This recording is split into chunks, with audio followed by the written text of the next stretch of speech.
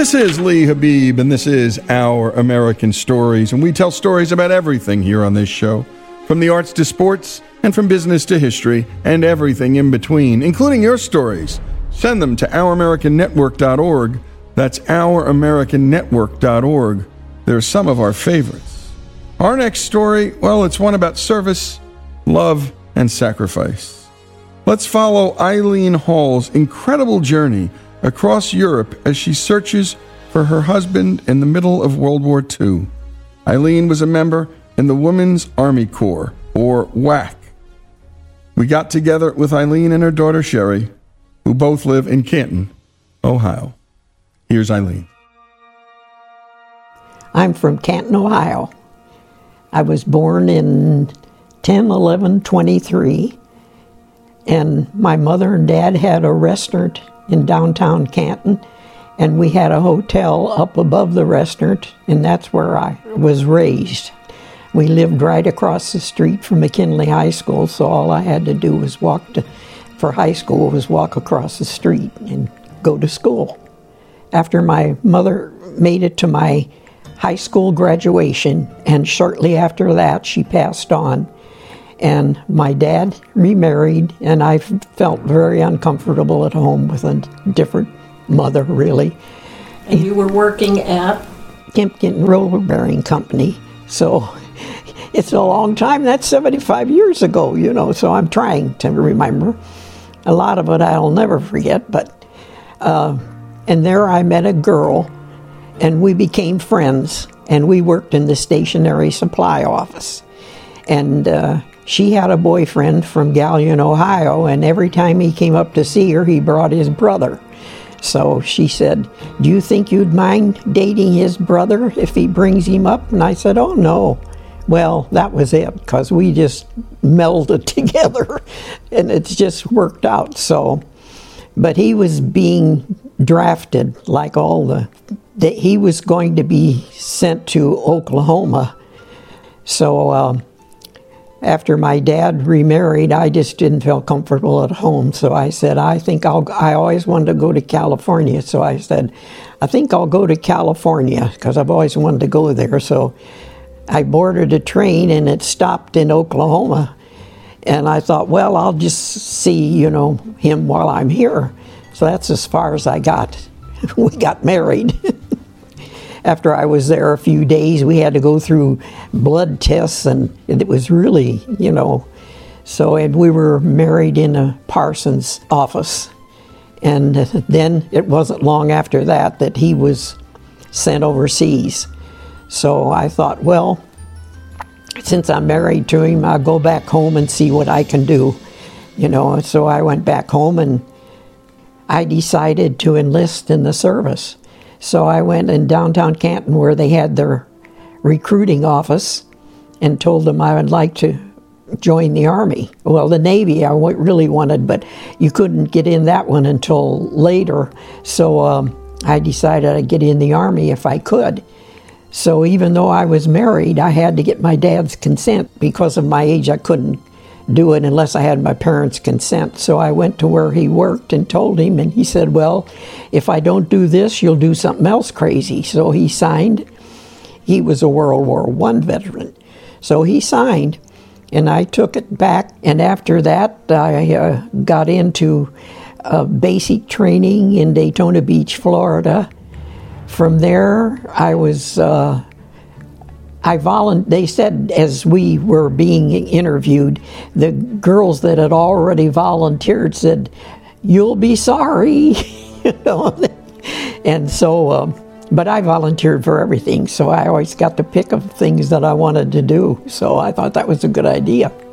From there, I was sent to Fort Oglethorpe, Georgia, for driver training, and I led a convoy through Georgia as one of our tryouts, to see how we did. And so, and then we had to go in gas chambers and take off the gas mask and stay for a few minutes, and then go out and catch your breath again. So, and then we had to lay down, and they fired shots over us, to see how we'd react.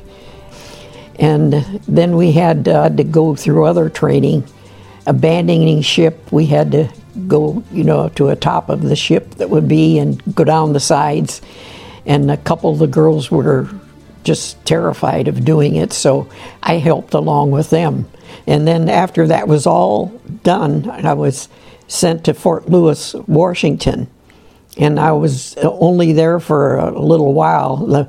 The fellows in the barracks weren't used to having women there, and boy, every time we'd walk out everywhere, shoo, there were guys walking with us. So, but anyway, I volunteered. They asked for volunteers to go overseas. So I volunteered, but there were too many, so I wasn't going to get to go. But at the last minute, one gal dropped out, and so I took her place. And then it wasn't long after that we were sent to Fort Dix, or New Jersey, and boarded the Queen Elizabeth and headed for France.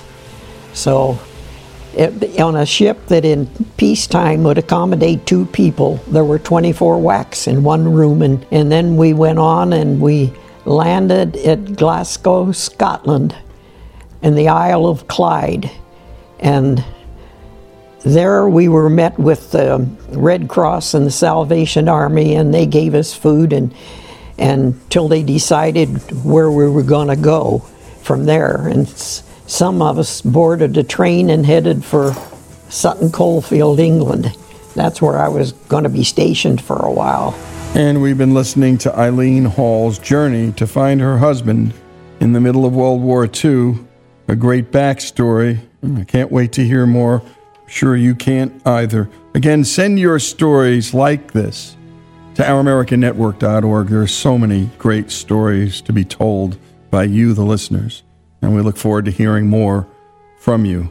When we come back, more of Ilene Hall's story here on Our American Stories.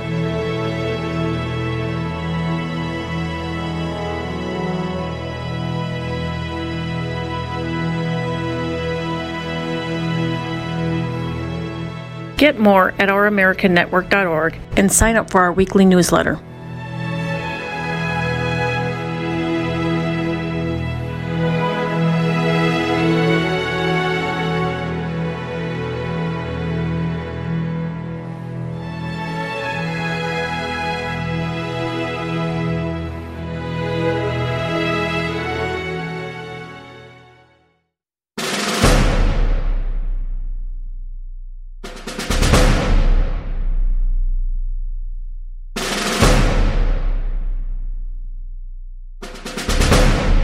And we continue here on Our American Stories with Ilene Hall's story. And my goodness, she goes from a small town in the Midwest, a small town in Ohio. She boards a train to head to California, stops in Oklahoma to see her boyfriend. Well, she doesn't continue the trip. She gets married. He gets shipped off. And what an adventurer this lady was. My goodness, and so many other women who served in the war. She wanted to be in the theater and volunteered for it. Let's pick up where we last left off. Some of us boarded a train and headed for Sutton Coldfield, England. That's where I was going to be stationed for a while. So that's where I had to drive a Jeep. I went through the motor corps, so I was allowed to drive a Jeep and up to a 2.5-ton truck. So I drove everybody in Sutton Coldfield, England, had to list if they had a room available for GIs, because they didn't want the women staying in rooms. They wanted the men to be there. So that's what I did for a while and got them all done. And then I was sent, I drove a major there that four of us were drivers, and we all drove an officer. So I drove a major, so we were on call 24 hours a day for whatever reason they wanted us. So, but I had to drive in the fog so bad that I had to put my foot up. They drive on the left side on the curb so I would know where I was going. And because of that, my left leg is not as big as my right one.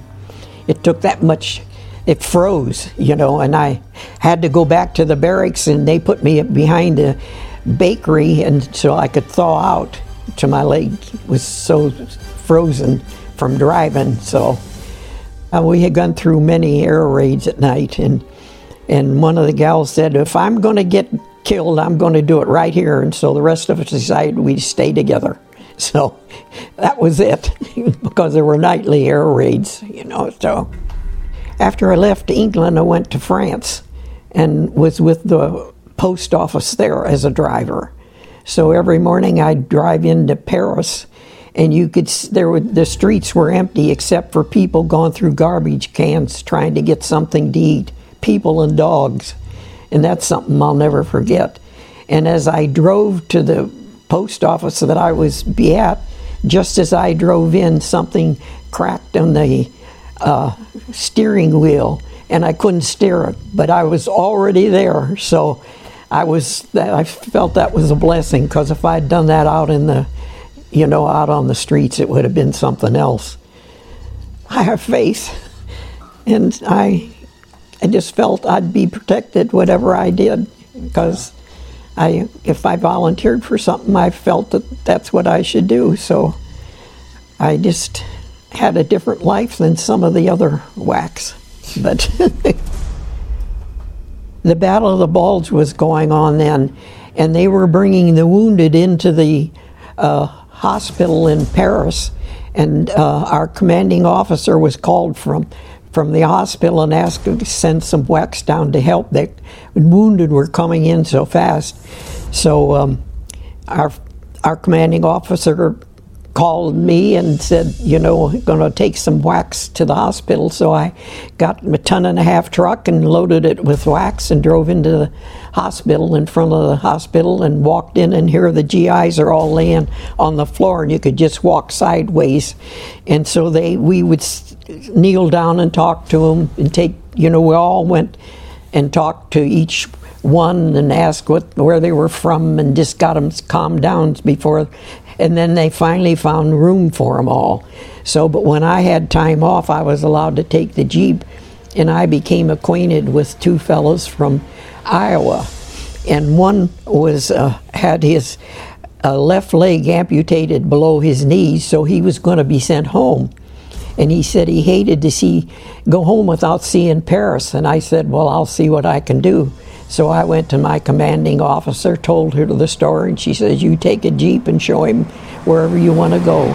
So there were two WWIIs in the back, and me driving, and him sit beside me, and I took him all over Paris. So he was, excited about that. And we kept in touch for years after I got home.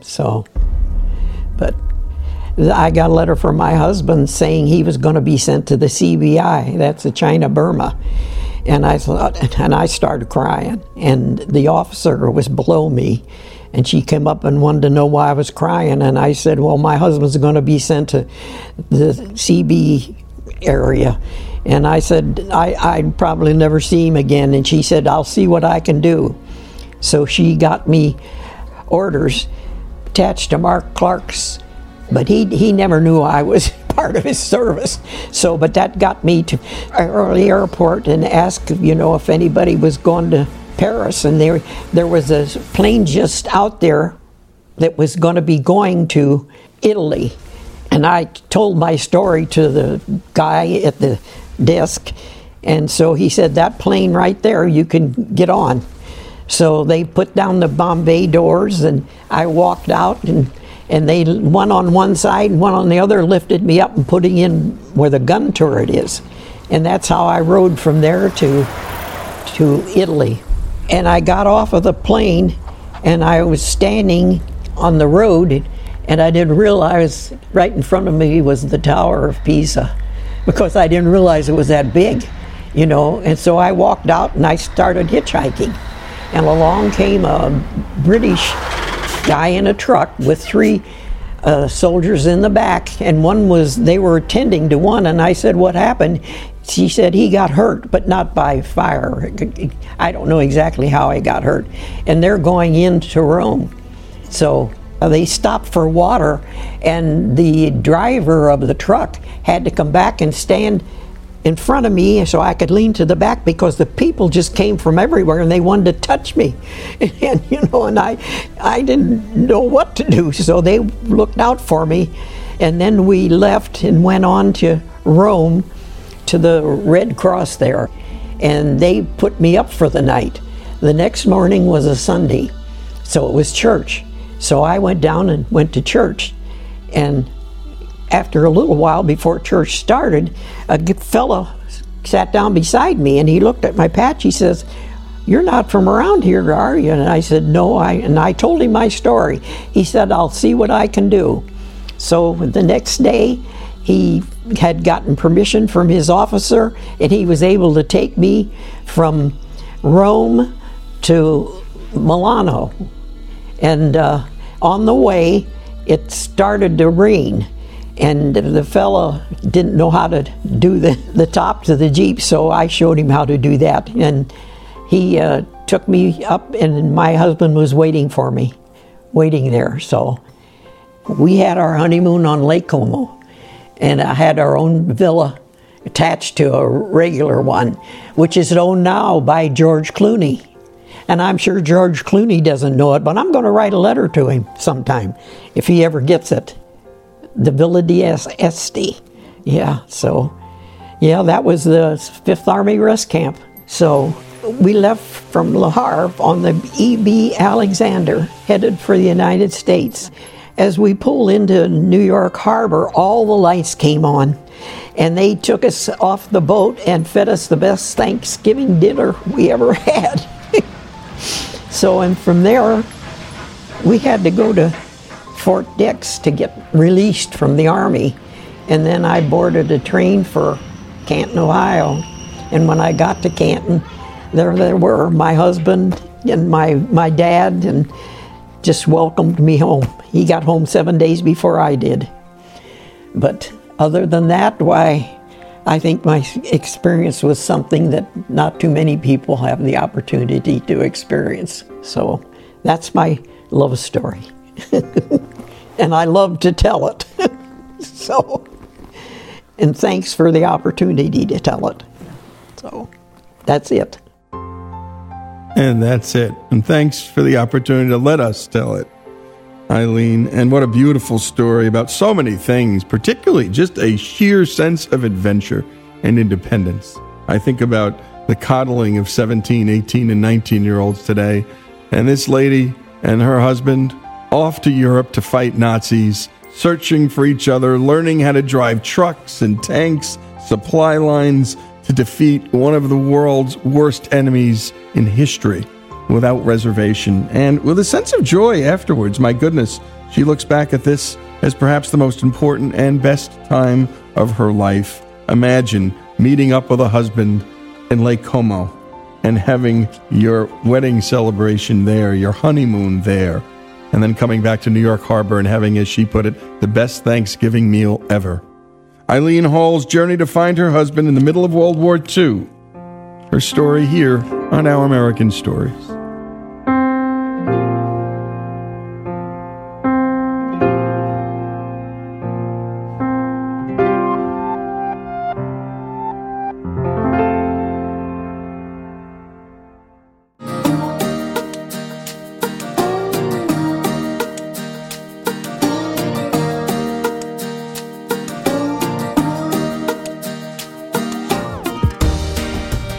And we continue here on Our American Stories, and we tell stories about everything here on this show. And sometimes the subject matter is a little tough, but we don't shy away from it. Homelessness is a serious social problem in America that's mostly ignored. And by the way, it touches so many lives in this country. So many families, probably someone in their family has had a bout with homelessness. Well, this problem has been ignored up until now. Mark Horvath has experienced the highs and lows of the American dream, from a successful career in TV to barely surviving homeless and addicted on Hollywood Boulevard. But he found his voice again when he founded a project called Invisible People and hit the streets armed with a digital camera and a smartphone to talk to homeless people about their own experiences. Today, he's the online voice of his cause, bringing their stories, that is, homeless people's stories, to millions on Twitter, Facebook, and YouTube. Today marks hearing from Olivia and her son Alex, who live in a budget hotel room in the San Fernando Valley region of L.A. The area is filled with miles of weekly rate hotels that provide refuge for low-income families. Unfortunately, this environment also attracts prostitution, drug use, and violence. Often called the hidden homeless, families with children that cannot afford adequate housing call these hotels home. Here's Mark. Olivia and Alex. We're here in Los Angeles, the Valley. You guys are living in a hotel homeless. Tell me about it. I hate it. This is actually not our first time being homeless. The first original time was back in 2013 when my mom decided to go back to Uganda to have like a mini vacation. I had lost my job. I got laid off. And then I thought I had nowhere to go. Thankfully, I went to the county and they put us in a hotel. Actually, we're at the Budget Inn, which is literally walking distance from here. We stayed there for about a month and a half. And then there was a Lutheran Social Services. So they helped us stay in the extended stay for about 3 months. And then I stayed in an apartment in Van Nuys. And then unfortunately, they cut my hours. We got evicted. And that was the second time. And so I thought everything was fine. Everything went well. And then unfortunately, my son went into anaphylactic shock at the daycare, which is around the corner from here. They gave him a pint of milk and he almost died. Oh my So gosh. we got airlifted to the children's hospital. He was lifeless for a good 2-3 minutes. And then after that, I couldn't work. Every day I would keep thinking about it. The job I had was seasonal at the Cheesecake Factory ended. And so my mom would help take care of my son. And then I got another job at Bank of America as a temp doing real estate. That job ended as well. I worked at City National Bank and I did a bunch of other odd jobs to try to make ends meet. It wasn't enough. And so that, right before Christmas, we were evicted. And then this final time, actually, we were evicted Christmas Day. And I was like, I can't. I thought I was losing my mind. He was supposed to get all the stuff for Christmas. I couldn't afford it. I was like, you'll get it, next year, this time this year. It never happened. I was crying. I had to move everything by myself because, unfortunately, the people at Home Depot, they don't speak English. They didn't want to help me. My grandma was just playing music, not doing anything, not helping. Yeah, I had to move my whole entire apartment by myself in the U-Haul truck, move everything to the public storage in Northridge. My back was out for a good 2-3 days. We checked into the Motel 6 that Christmas Day, and then we stayed there for about a day and a half, and then my mom put us at a different hotel. I don't remember which one. And then I went to the county the following day to get the assistance because now they help you every year to get hotel vouchers. So it's a good 28 days through the program. And then because I'm in Gain and I work, they gave me an extra 14 days. So I got about a month and a half at the Sylmar Motel 6. And I would commute from Sylmar to North Hills to make sure my son was going to school. And LA Family Housing then stepped in because they said I had to exhaust the county before I get their help. So after we stayed in Motel 6, actually they tried to put us at the palm tree above the street. They had bed bugs. So we left. I left. I was like, I'm not going to stay in a hotel that has bed bugs. Despite us being homeless, we don't have to be in a bad situation because we're already in a situation as it is. So we left, and then we stayed at the Travel Inn, which is also in Sepulveda, and I paid out of pocket. So I paid about a good $300-400 for 2-3 days. And then LA Family Housing did step in, and we actually stayed in Crenshaw for about a month and a half. And it was nice, actually. It was like the Taj Mahal. We had all the movie channels. It was a 60-inch TV, but the neighborhood was bad. Every other week, a kid was getting shot at Audubon Middle School, and the street would be blocked off. I would have to leave at 4 in the morning just to bring my son to school. Yeah, people are gangbanging, people are shooting, people are drinking outside. It was just not the area to raise my kid, and I'm like, I don't want to be here. If I'm trying to find an apartment in the Valley, I can't do this commute from Crenshaw back and forth every single day. Yes, I go to West Angeles and it's around the corner, and that was great. It was 5 minutes away, but it wasn't an environment I wanted to raise my kid in because, unfortunately, as a single parent, little kids are always drawn into that gang lifestyle. And I'm like, I don't want that for my son. So Bishop Lake? Yes, he's still there. He's amazing. That's where I got saved at a Smokey Robinson testimony when I lived in a homeless shelter. That's amazing. So, first off, your strength, and yours too, is really inspiring. Thank you. America doesn't see this homelessness. Or they think, get a job. Exactly. And you have a job. Right. I work at the Goodwill corporate office in Panorama City. And it's actually better because I used to work at the corporate office in the LA campus in Lincoln Heights, and that commute was just bad. Come time at 4 o'clock, I'd be in the freeway for an hour and a half getting home. If there was a car accident, even longer. So I love the fact that I'm 5 minutes away. God forbid something happens to my son at school, I could get there in 2 minutes. Yeah. So it's better. That is great, but I mean, you can't afford an apartment. No, because they only pay me $12 an hour. I would need a job that at least pays me at least $18 to $20 to survive. I still have a car note that's about $266.83 a month. My car insurance is $160. My phone bill is about $60. All these bills add up. By the time, that I only have like $100 left in my check. Every other bill adds up. Then I still have to start paying my student loan. So that way I could try to better myself and go to law school. I don't want to be in this situation ever again. Because I don't want to ever have to go to the struggle. I want my son to grow up and know, even though we've gone through hard times, Mom made it. She made a way out of no way. He's actually in Boy Scouts at Los Angeles. He loves it. When they had the whole thing for the vets on Saturday, I woke up at 4 or 5 in the morning, got ready, took him. Just to see his face light up and be around other kids was amazing. How many places have you been in the last year? I've been from Sylmar to Crenshaw to the shelter in Woodland Hills and now here. I'm really tired. So that's 5 places? Yes, and it's exhausting because as you can see, I have all this stuff. I still have more in my trunk. I have like 4 or 5 pairs of shoes. I have some other clothes. I'm like a mini hoarder. I have my own storage space. Yeah. I try to keep everything neat and organized, but I really accumulated a lot of stuff. I hate it because I can't cook. I have an EBT card. My EBT card is actually maxed out. I have no more money. I'm depleted. I'm thankful for my mom that cooks for him and takes him to Denny's so he could eat. Whenever he can, I'll just try to get a cup of noodles or, count my pennies that I have and eat. And thankfully, by the 1st, I'll have cash aid, and then the 3rd, I'll have my food stamps. And you do this dance every month? Yeah.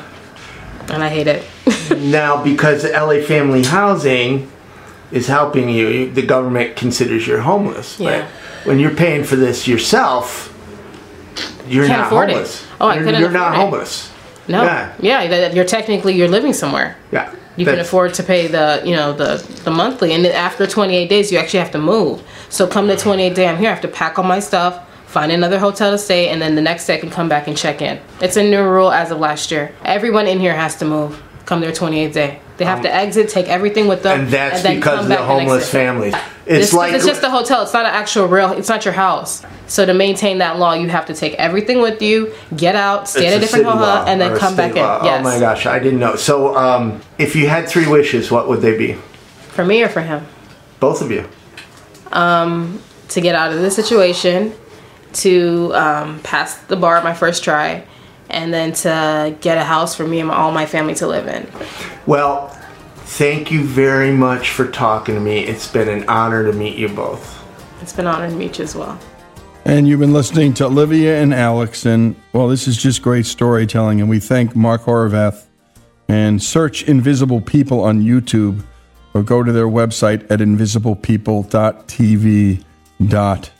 And you'll find more and many stories like this. Olivia and Alex's story here on Our American Story.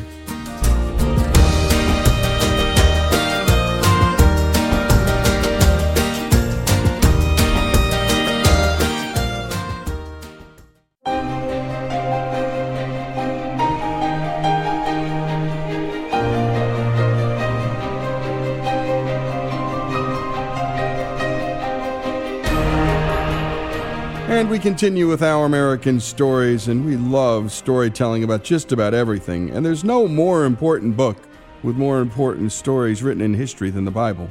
And whether you're a Christian or a Jew or not, it doesn't matter, because the book has informed almost all of Western literature. And my goodness, it's just a terrific read.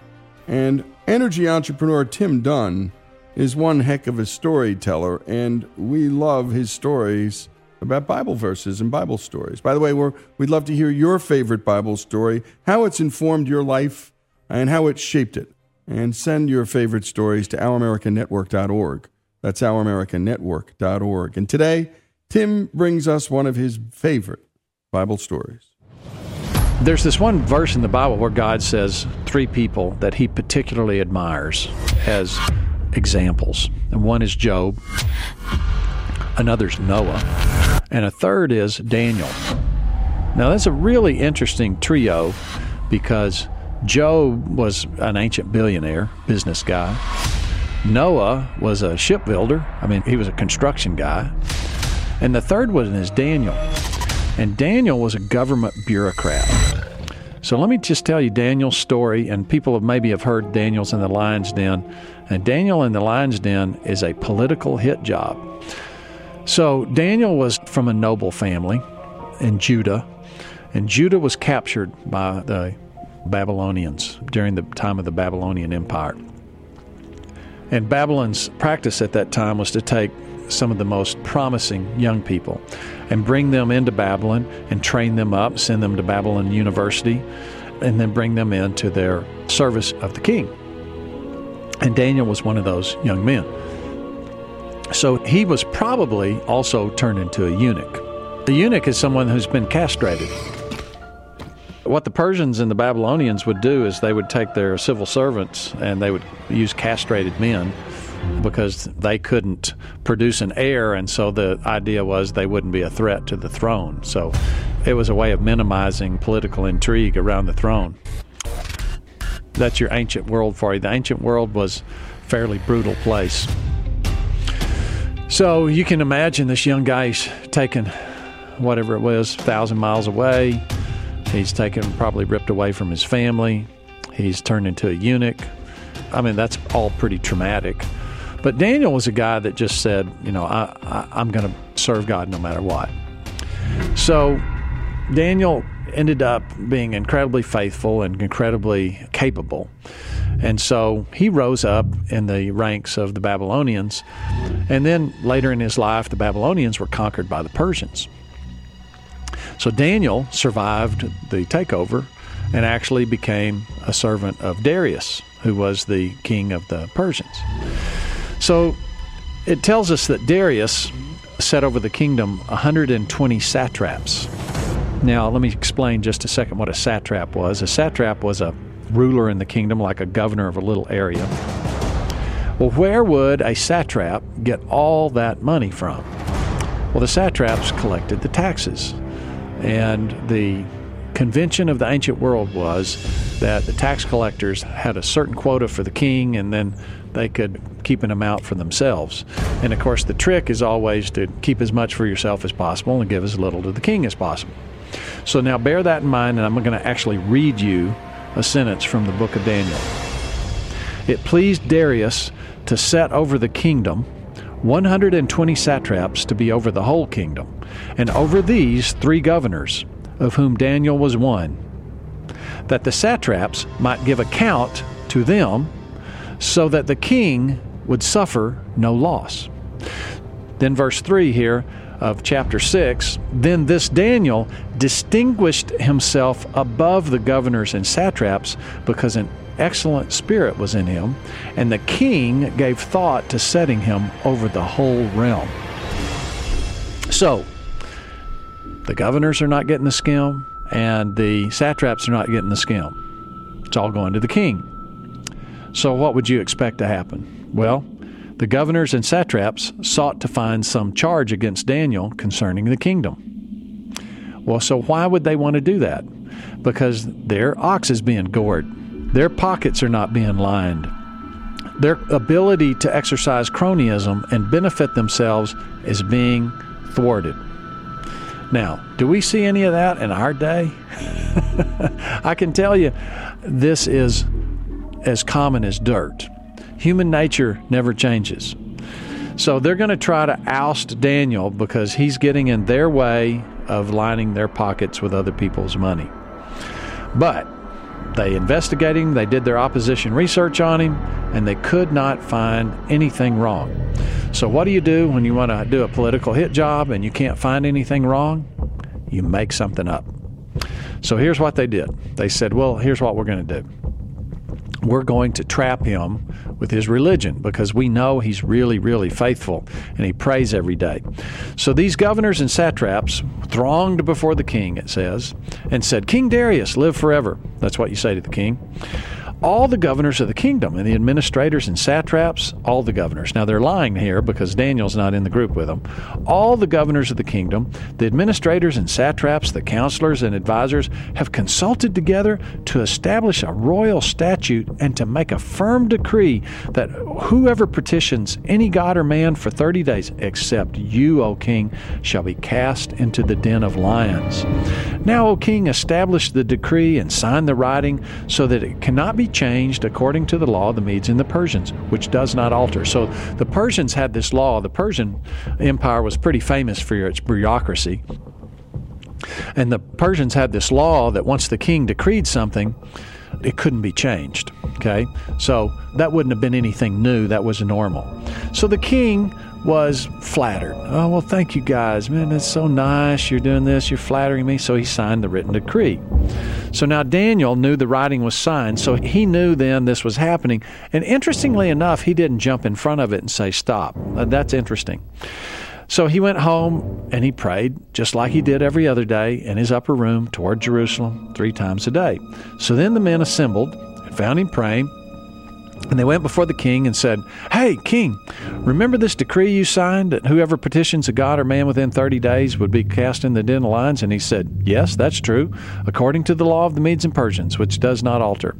So they answered and said to the king, That Daniel, who's one of the captives from Judah, he does not show due regard for you, O king, or for the decree you've signed, but he makes his petition 3 times a day. And then this is straight out of the Bible. And the king, when he heard these words, was greatly displeased with himself. He knew he had been had. He knew exactly what these guys were doing. He was thinking about putting Daniel over everybody because he was reducing the skim, and now he knows they're trying to get rid of Daniel. So the king went and got his lawyers, and he said, Hey, you got to find a way out of this law. Find a way out. I mean, these guys have duped me. And the lawyers looked and they looked and they looked and they couldn't find a loophole. So the king brings Daniel in. He says, I'm sorry. I really messed up, but I have to throw you in the den of lions because I made this law. So the king says, Hey, I hope that God, who you serve continually, he will deliver you. The king actually says this. He says, he will deliver you, which is really fascinating because that means Darius is actually expressing faith in Daniel's God, which is really ironic since the story was everybody's supposed to worship him, and he succumbed to that. Okay? So then the king went to his palace and spent the night fasting. It's very fascinating. He couldn't sleep. Out of my way, Daniel, servant of the living God. So he got up early in the morning and he comes to the edge of the tomb and he says, Daniel, has your God been able to save you? O king, live forever. My God has sent his angel, and he shut the mouth of the lions. They have not hurt me, because I was found innocent in his sight. Now the king was exceedingly glad for him and commanded they should take Daniel up out of the lion den. So Daniel was taken up out of the den. No injury whatsoever was found on him because he believed in his God. So there was only like one night that Daniel had to face down the lions in that uncertainty. But I bet you it didn't feel like just one night. But he had to spend the whole night. And that's the way a lot of these attacks are. Keeping the faith through a dark time, a dark night, is part of the lesson here.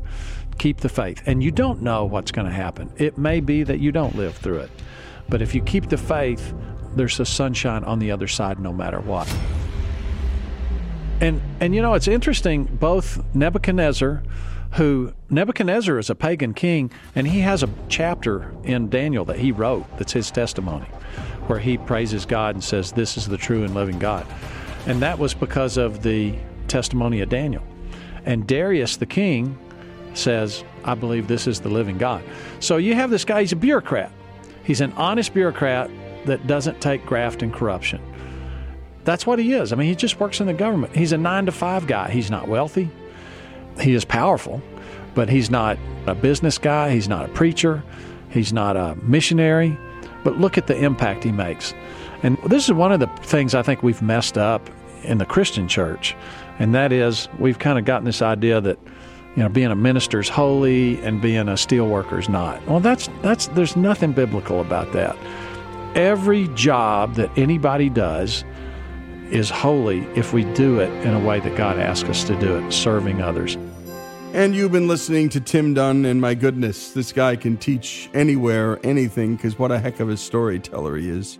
And he's doing this just off his head, and I've met few people who can talk about the most important book ever written better than Tim Dunn. Again, looking for your Bible stories, how they've moved you, how they've informed you through your life, your favorite Bible stories, send them to ouramericannetwork.org. The story of Daniel, here on Our American Stories.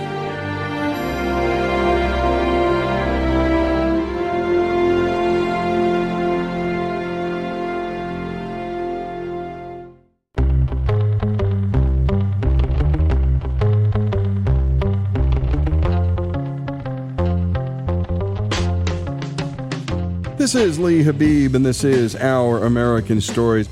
This next story, well, it's our Rule of Law series, where we tell stories about what happens when the rule of law is present or absent in our lives.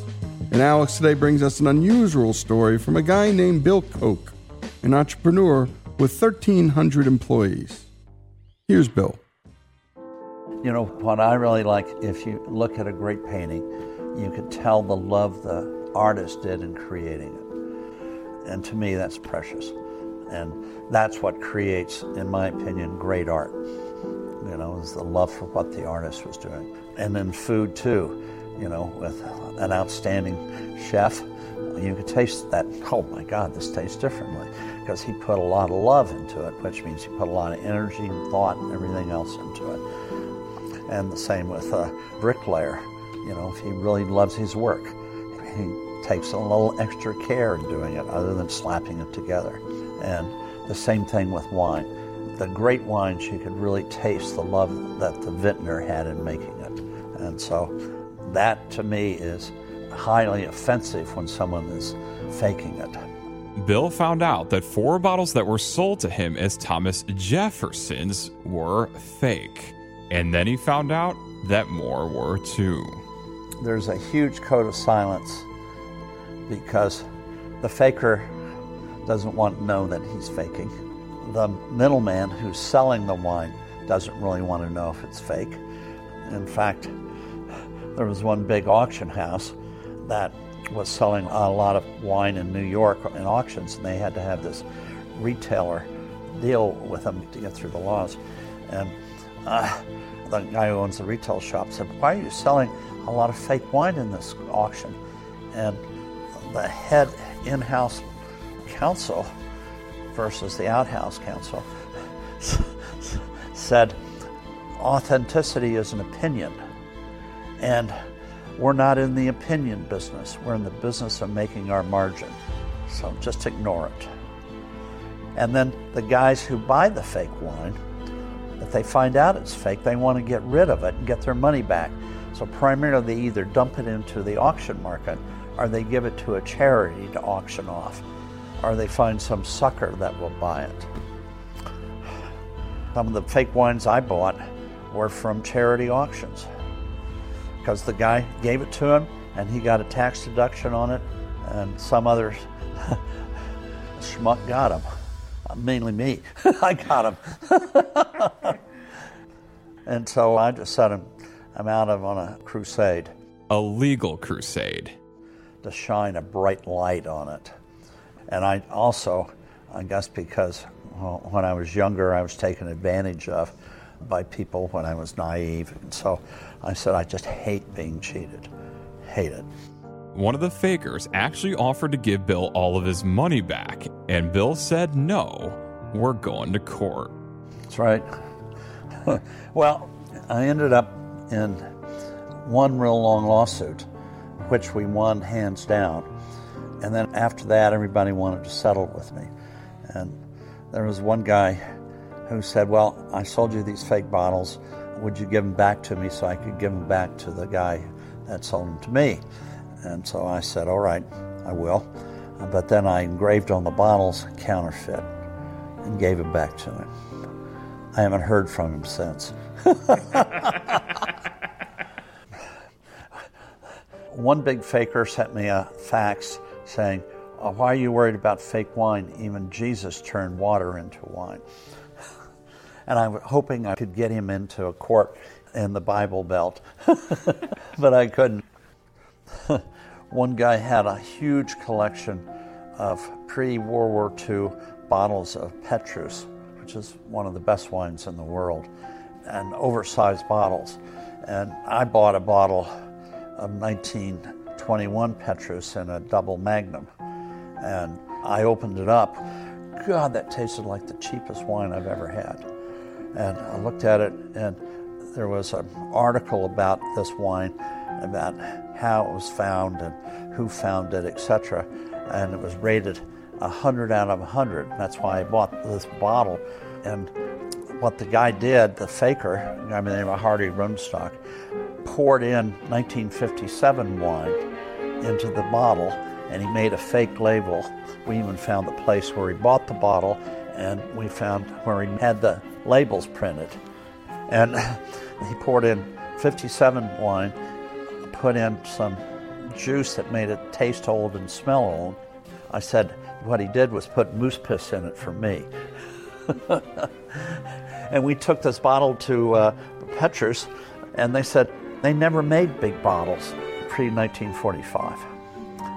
And this one guy who had this huge collection of huge bottles called me up and said, are all our bottles fake? And we said, yeah. How do you know? Well, we went to Petrus, and they said they never made them.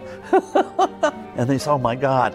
And then a month later, he called up and said, well, why don't you buy these bottles for me? And I said, why? And he said, well, it's good evidence. I said, well, I don't need to pay you. I'll just subpoena you. Unfortunately, crusades turned out to be long and very expensive. Bill has spent $35 million going after the fakers over what was originally a $400,000 wine fraud. And some might say that's a crusade not worth it, spending 87.5 times the cost. But for Bill Koch, it is. The crusade isn't about the wines. I mean, it's a little bit about the wines, but Bill could have bought new wines for far less. What it's really about to him is the rule of law.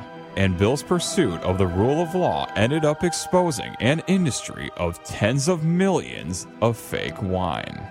I try to say, well, it's bad business to cheat when you get caught.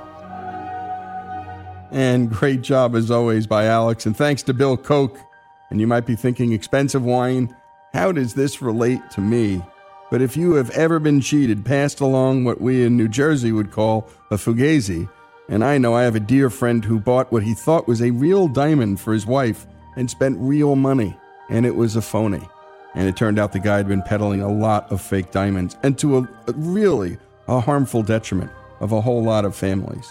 A rule of law series, because let's face it, sometimes the cops can't get these people, and sometimes, let's face it, no one else can. Sometimes we, the citizens, have to go out and find these fakers. But if we can't bring them to a court of law, if we can't have the rule of law, then we have nothing at all. Bill Koch's story, his crusade against fake wine, and against fake everything, here on Our American Stories.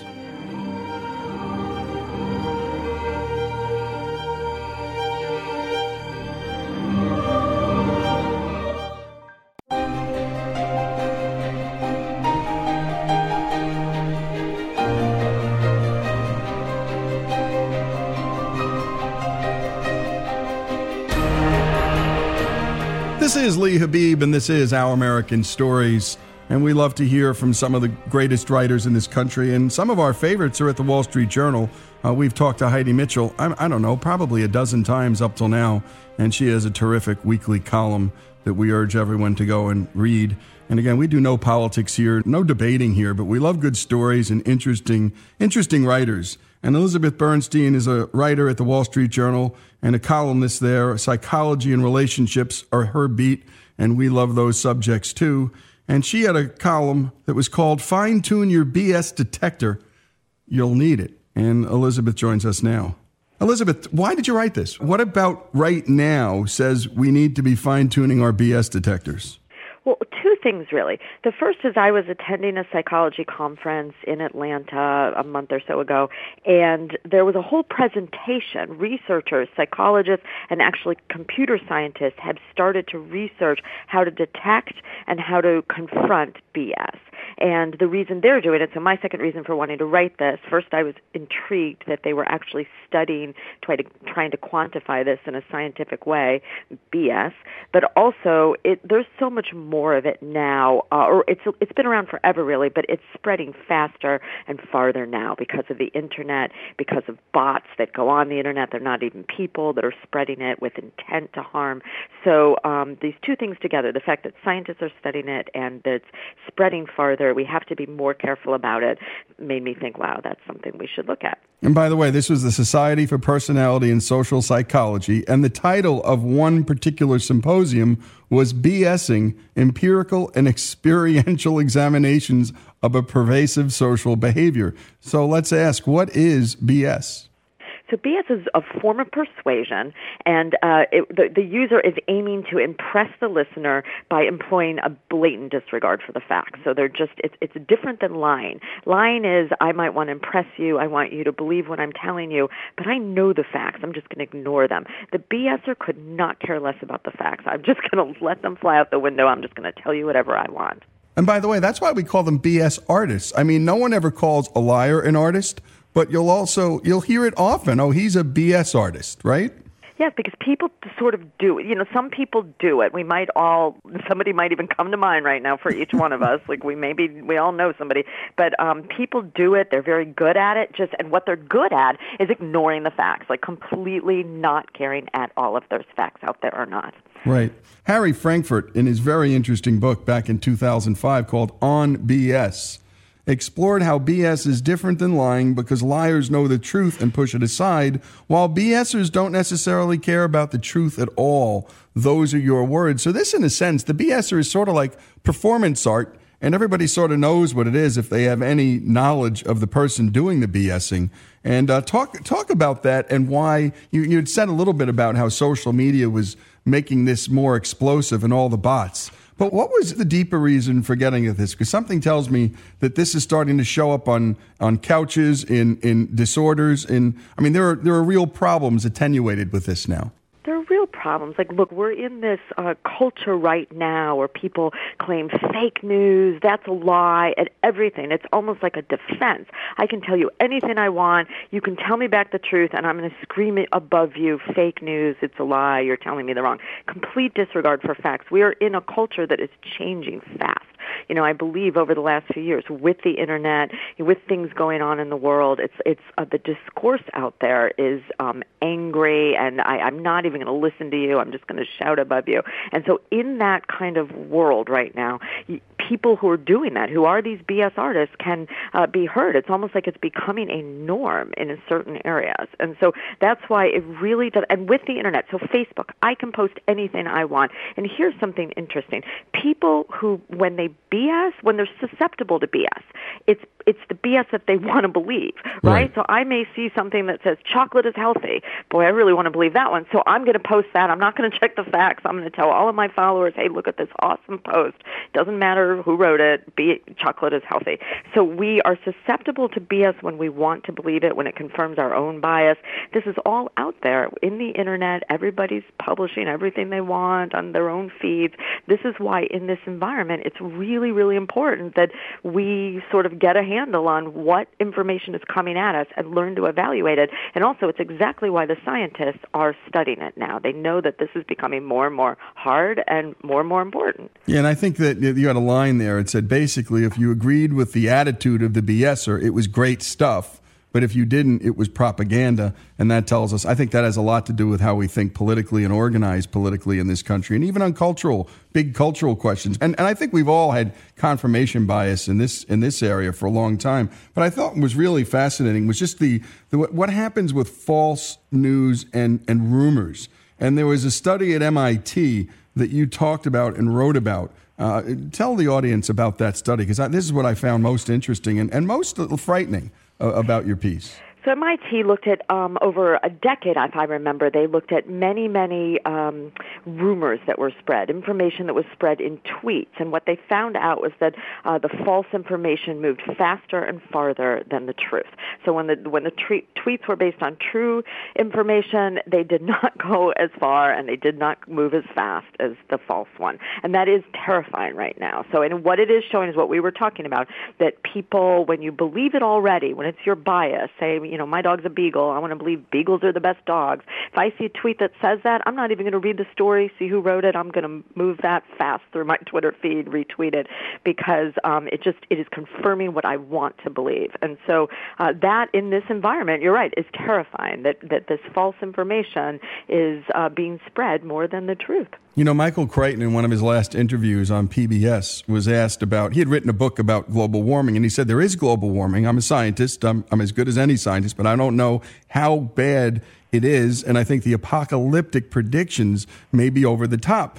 And the interviewer said, well, why do you think it is that people respond to this the way they do? And he goes, try asking somebody, hey, did you have a good day yesterday? And you said, yeah, I had a good day and everything's good. That's not interesting. But say the seas are overcoming the world and make apocalyptic claims, and suddenly you get attention. And I think you're sort of saying the same thing here in terms of false claims. Now, he thinks that's Crichton was talking about exaggerated claims, and here we're getting right to the substance of false claims. You also write that false claims can override prior knowledge. So talk about that if you could. So we have this prior knowledge. I might, in the back of my head, know that beagles are not actually the best breed of dog. They're a little stubborn. They like to eat everything in sight.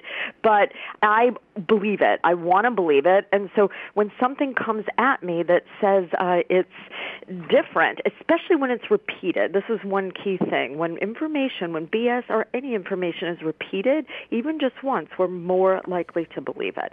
So I may know in my head that beagles are not the best dogs, but if somebody tells me they are, I already want to believe it, and then they repeat it, I'm going to, go for this. This is what I'm going to go for. Another issue that's really interesting in this culture that we're in right now is we all use Facebook, Twitter, our social media to sort of broadcast who we are. So we want to broadcast something to our basically our like-minded people, our friends. And we tend to then broadcast, we're susceptible then to both broadcast and believe that information that, again, confirms our bias.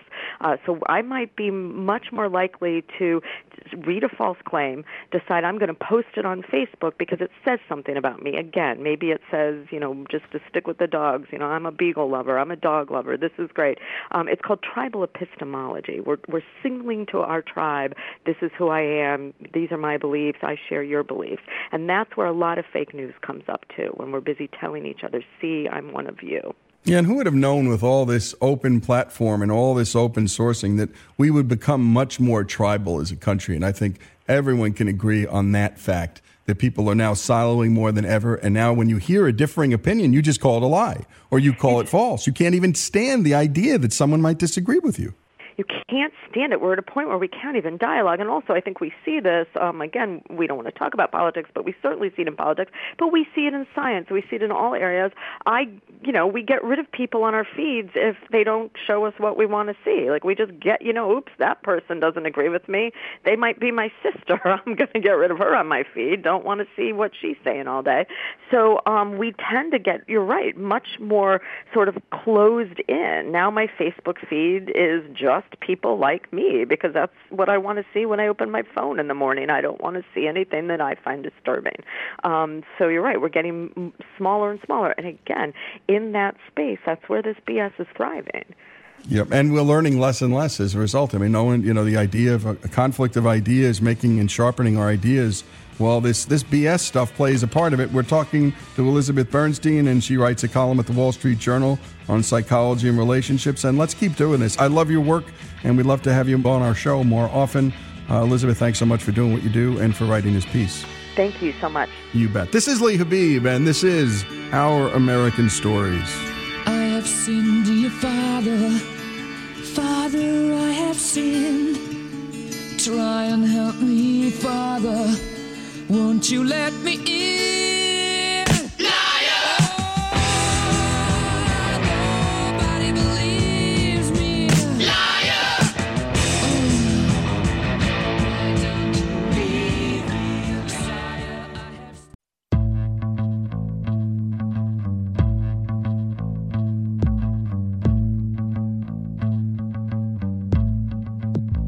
And we continue with Our American Stories. And now we bring you the story of someone whom you likely don't know, but will be glad to have met.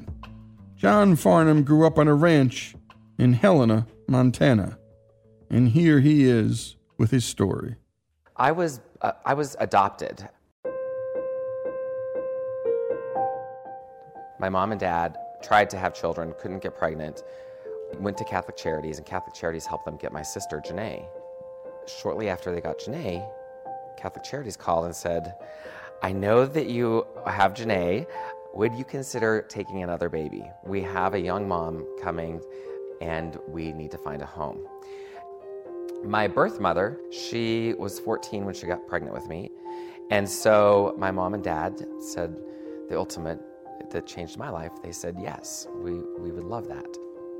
Right after they got me, my parents ended up getting pregnant. And so I have a biological brother to my adoptive parents and a biological sister to my adoptive parents. So it all happened very rapidly. From the time that they got Janae till the time that my youngest sister was born, there is only 5.5 years difference between the oldest and the youngest child in 4 kids. So it was like a daycare center all the time at our house. Throw in a cousin or two, some friends, and that's how our life rolled. We always were surrounded by tons of family.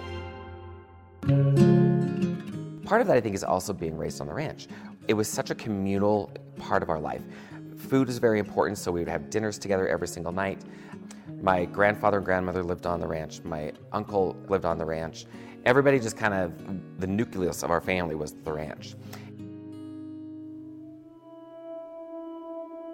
When I was 6 years old, my dad got diagnosed with a frontal lobe brain tumor, which affects 100% of your executive function. They decide they need to operate on his brain, and they did brain surgery very successfully. However, it changed who he is as a human being. Anytime you have that kind of trauma in your brain, it dramatically shifts who you are. Prior to his brain tumor, he would take all of us kids out camping. He would water ski with us on his shoulders. He would play the piano just by ear. He never had piano lessons and could play anything he heard. He's an incredibly brilliant man. After his brain tumor, that man no longer existed. And so being 6, it was really hard for me growing up to understand who our friends remembered as my dad and the stories they would tell about him, because they weren't stories that I remembered. The stories that I remembered were much more challenging. They were much more traumatic. It was much more stressful, because all of a sudden we went from a 2-parent income in this home to just my mom. Not only just my mom, but my mom having to care for all of his children and care for my dad. The dynamic of what she thought her married life was going to look like changed so dramatically. And my dad was only 35 years old when this happened. So his life, too, changed dramatically. 35-year-olds go to work every day. 35-year-olds, their network of friends are people that they tend to work with. All of a sudden, my dad didn't have that. And so there were some really dark days growing up. And if it weren't for the family and my mom's friends from her work, I don't know how we would have done it. I don't know how my mom did it, quite frankly. She is a hero to me. She passed away 2 years ago, and the ultimate last thing I said to her was a thank you for saying yes. The yes changed my life. And the yes was when Catholic Charities called. So if ever I were to get a tattoo, it would be the word yes, because it's also the way I try to live my life. Be open to opportunities. Be open to what comes your way and say yes. You never know how it's going to change someone's life or your own. I was a student at the University of Wyoming in Laramie, and my grandmother of my dad, my adopted dad's mother, had passed away. And this was in January, and I thought, man, this hurts. Why does this hurt so badly? Because, I mean, she's not my blood. It shouldn't hurt. She's my grandmother, I know, but, not my blood. Just thinking too much. And so at that point, I decided I really wanted to find my birth mother. So I told my mom and my dad, and they're like, anything we can do to help you, we are happy to do. And we've always told you that, and we stand by that. So she gave me the lawyer at Catholic Charities who handled my case. I reached out, and they said, write a letter to your birth mother. In that letter, you can say whatever you want, but send it to us. We'll send it on to her. So I did that, and I called about 5 days later. Have you heard anything from my mother? No, And this went on. I would call every day, and my ideas of hope and that I had this other family out there somewhere that was as crazy and wild and fun and dynamic as my adopted family, those ideas and dreams and wishes started dissipating. And I started getting a little anxious and a little bit angry because I wasn't hearing back from her. And I thought, well, how dare she? All I need to know is, do I have anything to worry about medically? I don't need anything from her. I don't want anything from her. I simply want to know that everything is going to be fine, that I want to know her story. I want her to know I'm in great hands, that I have a wonderful, loving family. So I asked the paralegal in moments of frustration, I said, what is plan B? Because I'm not satisfied not knowing now. And she said, well, we can go through the Office of Vital Statistics in Montana and track every time that she got married or changed her name or changed an address. We can track her down.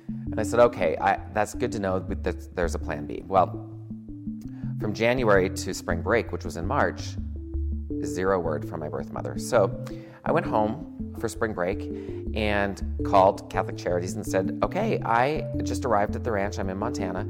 Let's go and do plan B. I'll be up to your office in 25 minutes. And they said, give me 5 minutes. I'll call you right back. So they called right back 2 minutes later. And they said, what do you want to know? We have your record. It's fully up to date, and you can know anything you want. And I said, I don't want to know anything right now over the phone. I'm going to come to your office, and we're going to sit with my mom and dad, and we'll learn about my birth mother together. And we sat there and got the basics of my birth mother, and she was, at the time, a student at the University of Utah, finishing up her architecture degree. It was finals week for her, so timing was not ideal. And it wasn't ideal for my adopted family, certainly. Over the course of the next 7 days, I was on the phone with my birth mother in my bedroom, learning about her, having her learn about my life, and it would be for hours and hours at a time. All the while, my family is outside my bedroom door, hearing this, seeing this, witnessing this, knowing that I am busy developing this relationship with the woman who gave me away for adoption and who blessed me to be with this family. I never realized what the optic of that looked like until afterwards. When my birth mother, she would check in with Catholic Charities on me every single year. Anytime she got married, and there were 4 of them, 4 marriages. Anytime she moved, phone numbers in those days didn't port with you. Phones always changed when you got a new address. And so she kept my file completely current with every time she moved, every phone number change, every address. But she would call every single year and check on me. And one time, they slipped at Catholic Charities.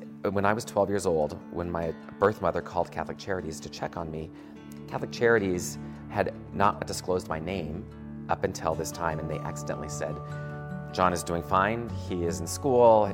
And so now my birth mother knew that I was John. My adopted family had to be told because they disclosed my name. She didn't know my last name, but she knew my name. And it terrified my parents because that was the first time that they knew that my birth mother was checking in on me every single year. And I didn't realize this until I was an adult and my mom, my adopted mom, told me what had happened and how it rocked her world, how she really thought that my birth mother was coming back to get me. And when we come back, we continue with this remarkable story, a love story, no doubt, and very different than most of ours, but in many ways the same too. John Farnham's story, here on Our American Stories.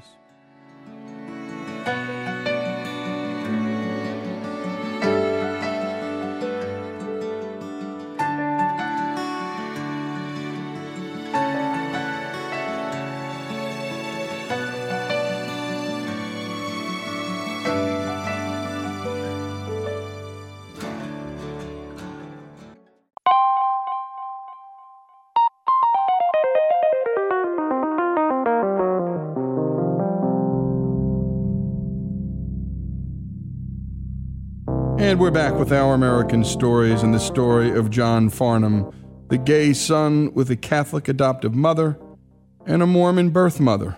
Only in America, folks. And by the way, I love that he said the yes of the adoptive mother changed my life. It's how I live my life. Say yes. A really fascinating guy, John Farnham is. Let's continue with his story.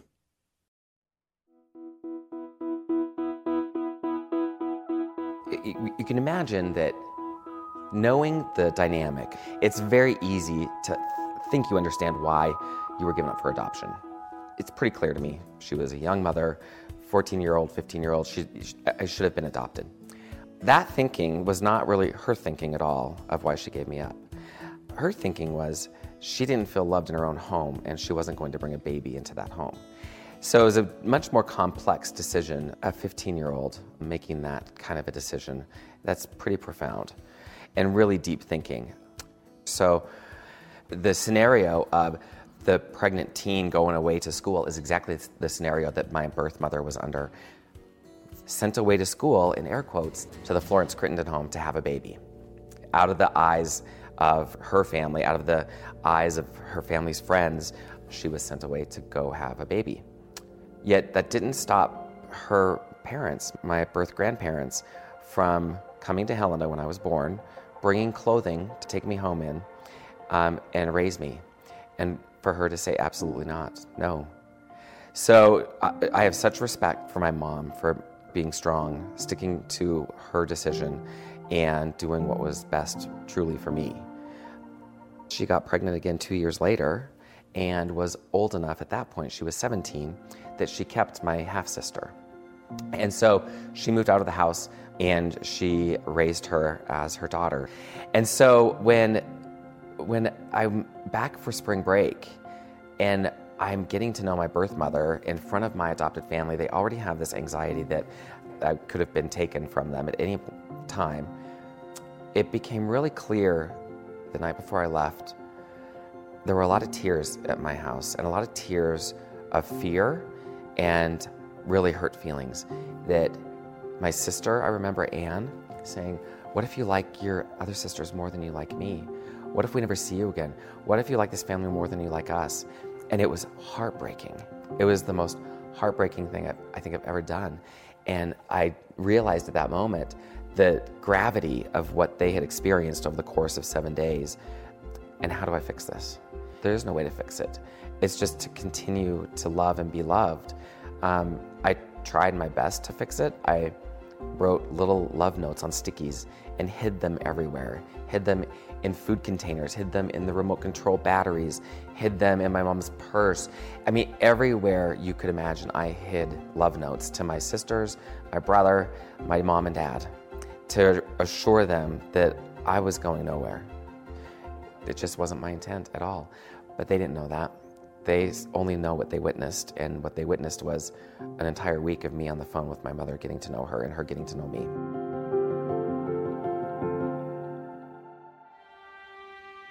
So this is March, and I learned from my birth mom that she had not told her family about me.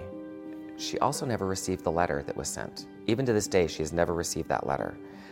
So the first thing she had to do was tell my sisters that they have a brother. And my sisters, when I met them for the first time, they were like, now we understand. Every spring, Mom would go into this deep depression. She was missing you. She knew your birthday. She knows your birthday. Every spring, we would lose her for a while. She just would slip into this depression. And now we understand why. Well, it was only a week later that I got back to college. My birth mom drove from Salt Lake City, Utah to Laramie to meet me for the first time. And it was really a moment of anxiety, as you can imagine. Arrangement was I would meet her at the hotel. Well, the day leading up to our meeting, she arrived in the evening. It was really stressful. I go to her hotel. The hotel has exterior doors, so there's no interior hallway.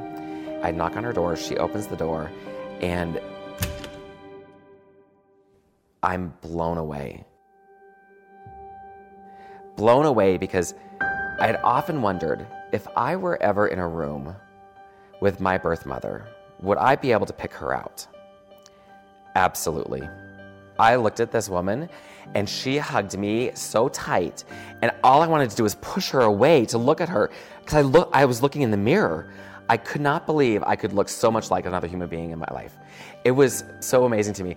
We had two entirely different perspectives on that meeting.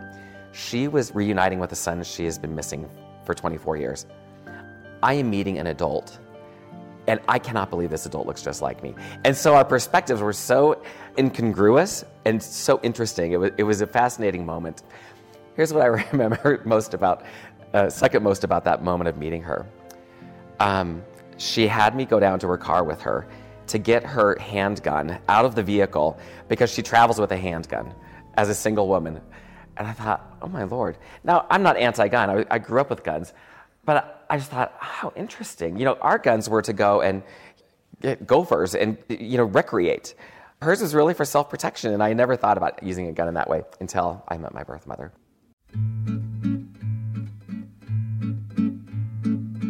It was like this regressive behavior.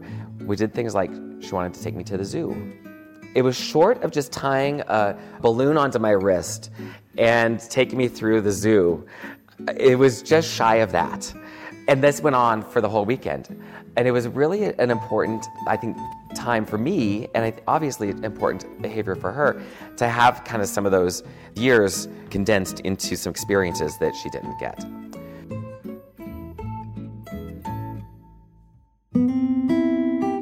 Well, as you can imagine, there is a lot of tears, a lot of apologizing, a lot of I'm sorry, and I can't accept her apology. She gave me an incredible life, because it could have gone the other way easily. She opened doors for me that never would have been opened before. She introduced me and gave me the opportunity to be introduced to an incredibly loving family.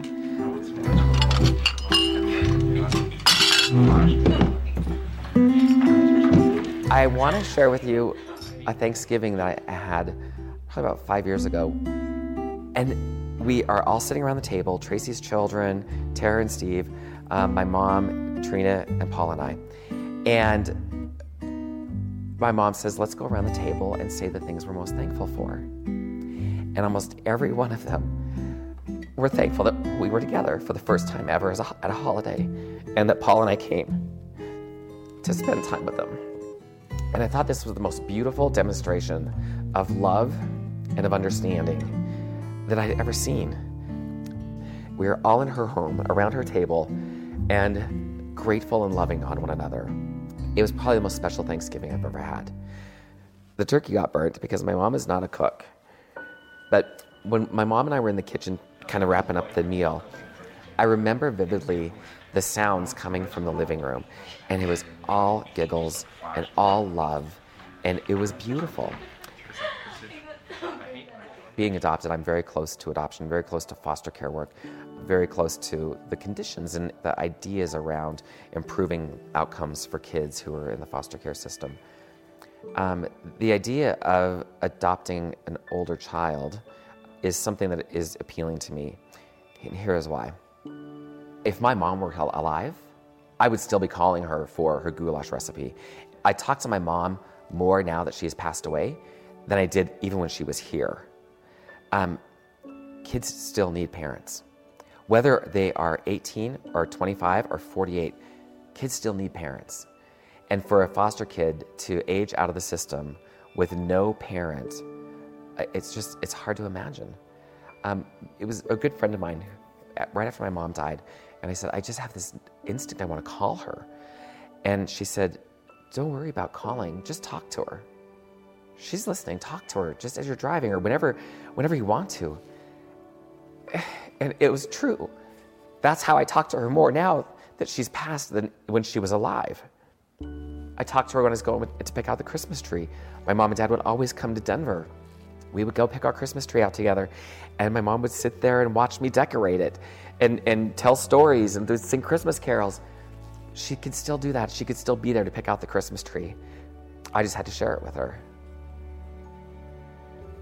I can't imagine what heaven looks like with my mom there and my grandmother and my aunts and because our family is wild and crazy.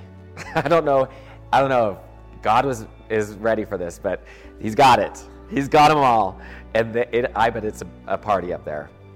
No question. I cannot wait to get there because it's going to be fun. And that was John Farnham, and what a story. What a beauty. By the way, what a decision his birth mother made. She didn't feel loved in her own home and didn't want to bring up a baby in that home. And John had noted that was profound thinking for a girl because, my goodness, she was all of 14. She was a girl. She wasn't a woman yet. What a sensitive soul John was. And that now he thinks deeply about adopting an older child. And my goodness, there's no greater gift you can give to anybody than to not let a foster kid age out of the system, because then they never have a parent, ever. And what a thing. I know I still talk to my dad. 88 years old, I still talk to him. My mom has passed. I still talk to her all the time. And I can't imagine, it's unimaginable, living life without a parent, without that kind of unconditional love.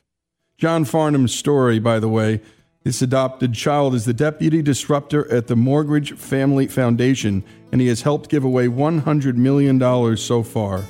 A love story that continues. John Farnham's story here on Our American Stories.